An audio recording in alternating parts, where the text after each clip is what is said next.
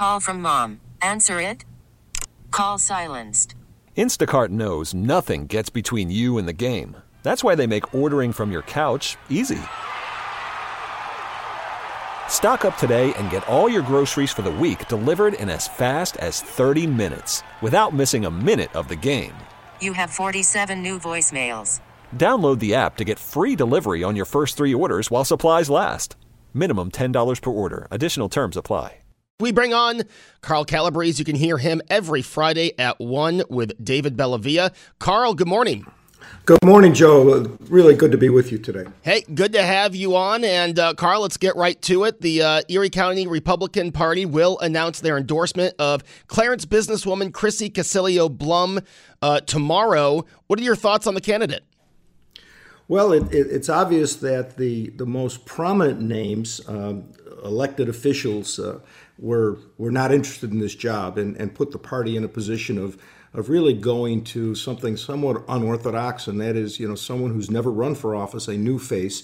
Let me say this. I've known the Casilio family for decades. I don't know this lady. I've never met her, but I was very good friends with her late grandfather, Pat Casilio Sr., a very, very dear friend. He passed away in 2008, I believe. But I know the Casilio family. I know her father, who is the supervisor of Clarence. And so she comes from a family that has a lot of experience in politics. She comes from a family that was very, very, and is very well connected in the development community. And those are all advantages. I mean, she is a businesswoman. She is very active in Clarence. She's a past president of the Rotary Club, I believe, if not maybe even the current president. She's a past recipient of the Rotarian of the Year. She's a member of the Chamber of Commerce. She is a businesswoman. She owns her own public relations firm. She has given speeches many, many places around the county on women in business. So she's obviously got some experience in standing in front of people and transmitting ideas. And again, she's got family connections that could address one of the major problems any newcomer has in running for any office, especially one at a high level like county executive. And that is the ability to raise money. That usually is a death knell for new people coming into politics. Their inability to raise money, which means they cannot, number one, become known to the public just as a person, and number two, be able to transmit their ideas and their agenda. She may have the ability to raise some serious money given, again, those contacts and relationships her family has had with other developers over the years. And she's a fresh face. And this may be the year where the fresh face really attracts people's attention. Again, it's unprecedented for a county executive to win a fourth term. Others who have tried it, namely the late Dennis Gorski, failed and lost his attempt for a fourth term. And so, it could be the year where the fresh face may get attention if she can raise the money to make her name known and her positions known. It could be an interesting race. Well, time will tell. As you said, have to get the name out there. Name recognition is huge, especially running against Mark Poloncarz, who, over the last 3 years, if you didn't know who he was, you do now. What is the right way for the Republican Party to play this campaign? Well, that's a great question. First of all, Poloncarz has got a lot of advantages going into this race. He's the incumbent. Incumbents tend to win 95+% of the time. It's the exception when they lose, but they do lose occasionally. He's got name ID, he's got money in the bank and the ability to raise whatever he's going to need, and he's got 136,000 more Democrats than Republicans on the enrollment list. So those are all huge advantages. But again, when the public decides it's time for a change, all of those things I just mentioned, all of those advantages I just mentioned, takes a back seat. In order to win, there's two keys for her. Number one, money, which I've already mentioned. And number two, she needs to identify an issue that hits the public hot button. I believe this campaign may be very similar to the Gorski-Giambra race in 1999. Again, where Gorski is going for an unprecedented fourth term. He's running on the ability, his ability to manage the government. I was on the strategy committee in that election for Joe Giambra. And as a committee, we decided early on that if Giambra ran on Gorski's turf, that is, he could do a better job at managing government, he would lose. He had to change the race to he will do a better job leading the government into a whole new direction. And we came up with this idea of regionalism, new and better, more efficient, cheaper ways to govern ourselves and make ourselves more competitive from a tax standpoint. And by changing the debate and forcing Dennis Gorski off of his turf onto the Giambra turf, an area where he was not comfortable. He was a manager, not a visionary. That was the difference in the race and why Joel Giambra won, in addition to the fact that people wanted a fresh face and they said it was time for a change. So I think a lot of that is similar. If she can come up with an issue that changes the nature of the race from who can better manage county government to who can better lead us into a new, innovative, creative, visionary direction, she may hit pay dirt just as Joel Giambra did in 1999. In your opinion, what could one of those issues or that issue be? 4 years ago, my firm, when I was working, we represented a number of major developers, and those developers put together a presentation on economic development showing how cities across the Northeast, the so-called Rust Belt, had adopted a whole new philosophy of economic development.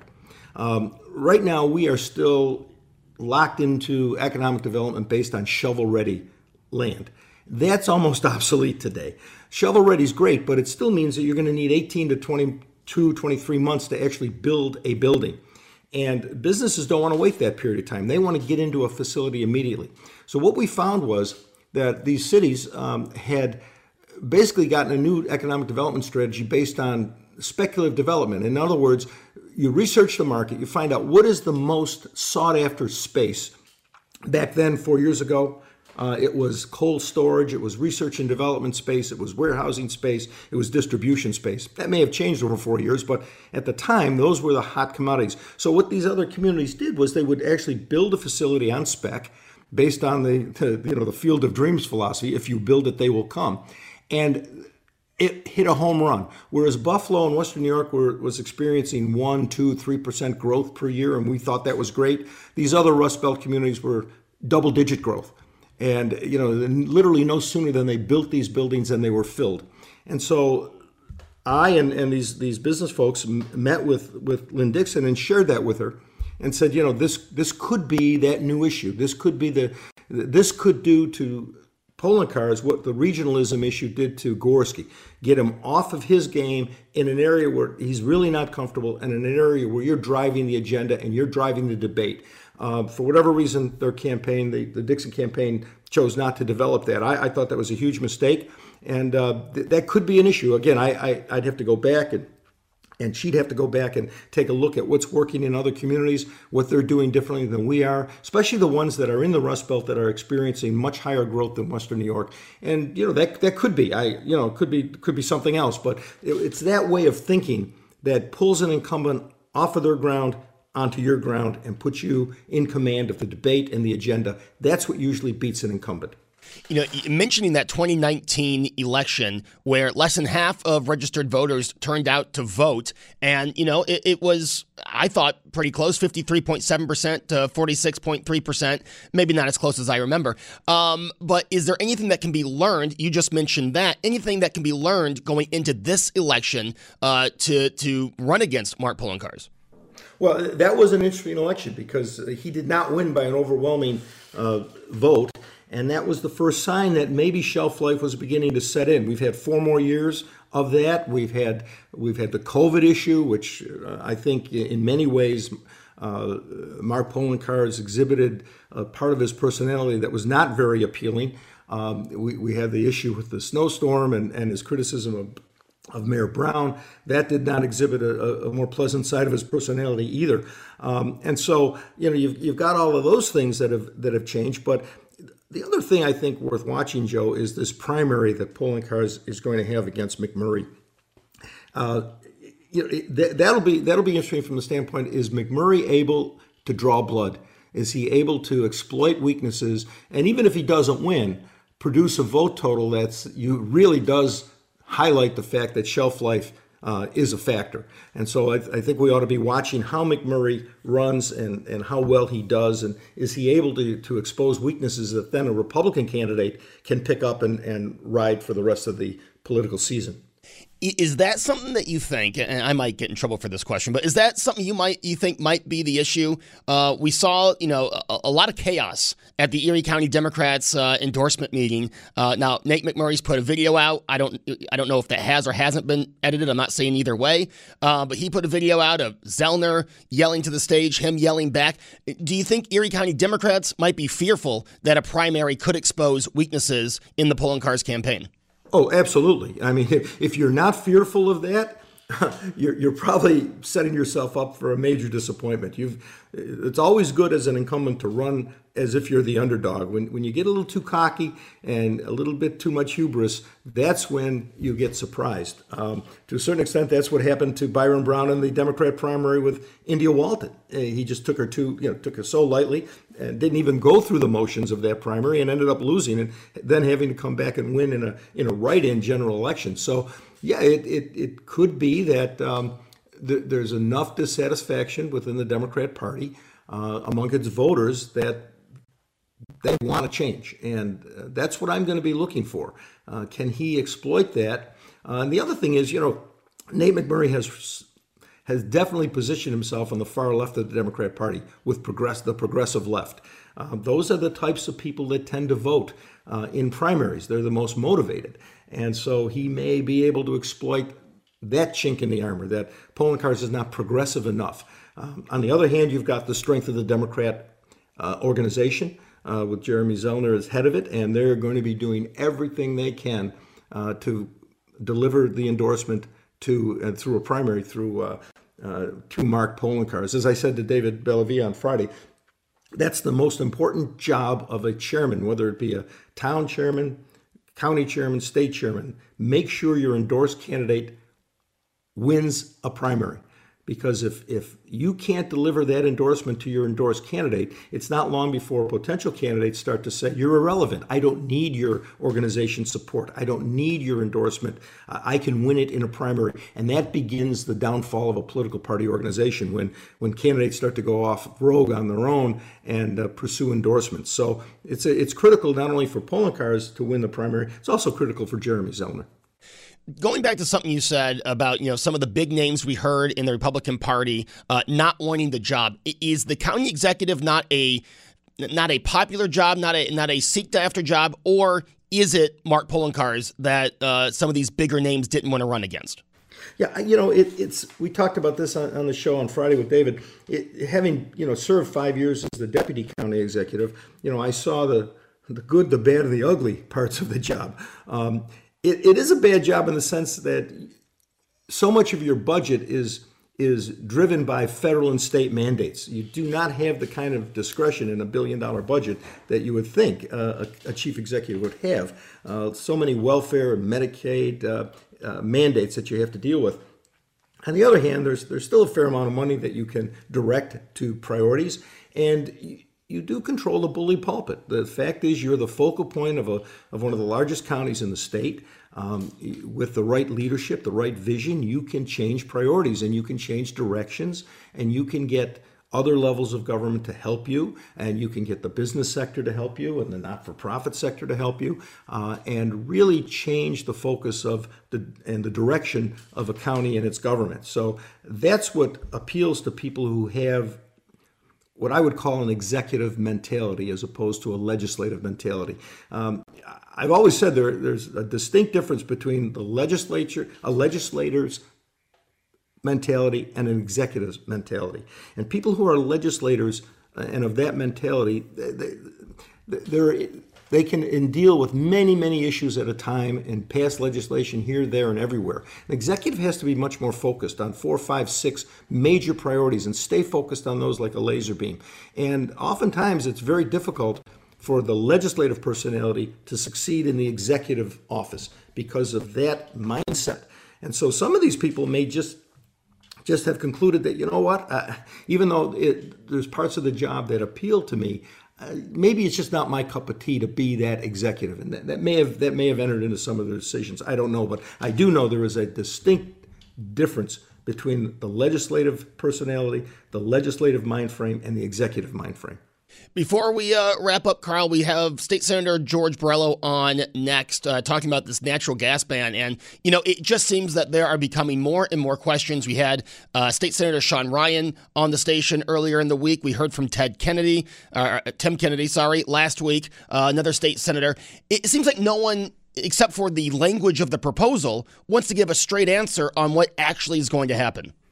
No, that's because they all know what the real agenda is. The real agenda is to take away people's gas appliances. If you look at all of the major environmental groups in the state and in the nation, they clearly write that the long-term goal is to take away gas appliances and electrify everything. Clearly, the federal government is moving towards this position, not through legislation but through regulation. The federal government is going to be issuing regulations that essentially, I believe there are 21 manufacturers of gas stoves in this country. If these regulations get put into effect, 20 of those manufacturing companies will be illegal unless they change their entire outlook, their entire business model. They will not be able to sell their gas appliances. And so the real agenda here in the long term is taking away those appliances. Now, when it came out very clearly and very bluntly, there was major public pushback, and all of these state politicians, Democrats, started to backtrack. But don't be fooled for a second. It may take them a little longer than they wanted it. They may have been premature in announcing what their true agenda is. But that's their agenda, and they may find that there's more than one way to skin the cat. And you watch. That is the long-term goal of the state, is to do away with fossil fuels, and the consequences be damned. It's very dangerous. Politically, it may be a bridge too far for Democrats. I think they realize that in their hearts, but they're committed to. I should say they realize it in their heads, but their hearts are committed to this green agenda. No more fossil fuels, and I don't care what they say now. You watch what the long-term goal here is, and the steps, the incremental steps they take to get there. Once something like this goes into effect, as I've mentioned, it seems unpopular with people across all political beliefs, especially upstate. I don't know what the opinions are downstate, but especially upstate. Is this something where Republicans could see a gain in seats? Or, Carl, and I hate to phrase it this way, is New York State too far gone on a state-level elections when it comes to Albany? Well, a little bit of both, Joe. I think certainly this is a wedge issue that in close competitive districts, Republicans could win and maybe defeat Democrat incumbents. The problem is there's not enough of those competitive districts, given the downstate dominance of New York State politics.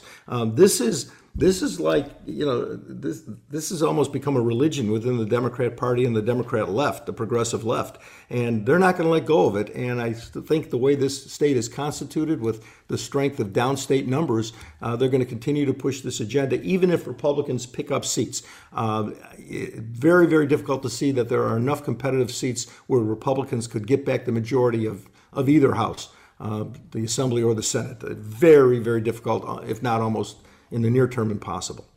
Carl Calabrese, always great catching up with you. We look forward to hearing you on Friday. Thank you. Look forward to it as well. All-star closer Kenley Jansen, we have a question. What's the best podcast of all time? Baseball isn't boring, baby. I'm Rob Bradford, and every single day I'm sitting down with the biggest names to show you this great game is the greatest game. It's my podcast. It's my passion. It's a cause I started more than 2 years ago and is now the most prolific national daily baseball pod there is. Another fact, so jump aboard the BIB Express. Follow and listen to Baseball Isn't Boring, presented by Wasabi Hot Cloud Storage on the free Odyssey app or wherever you get your podcasts.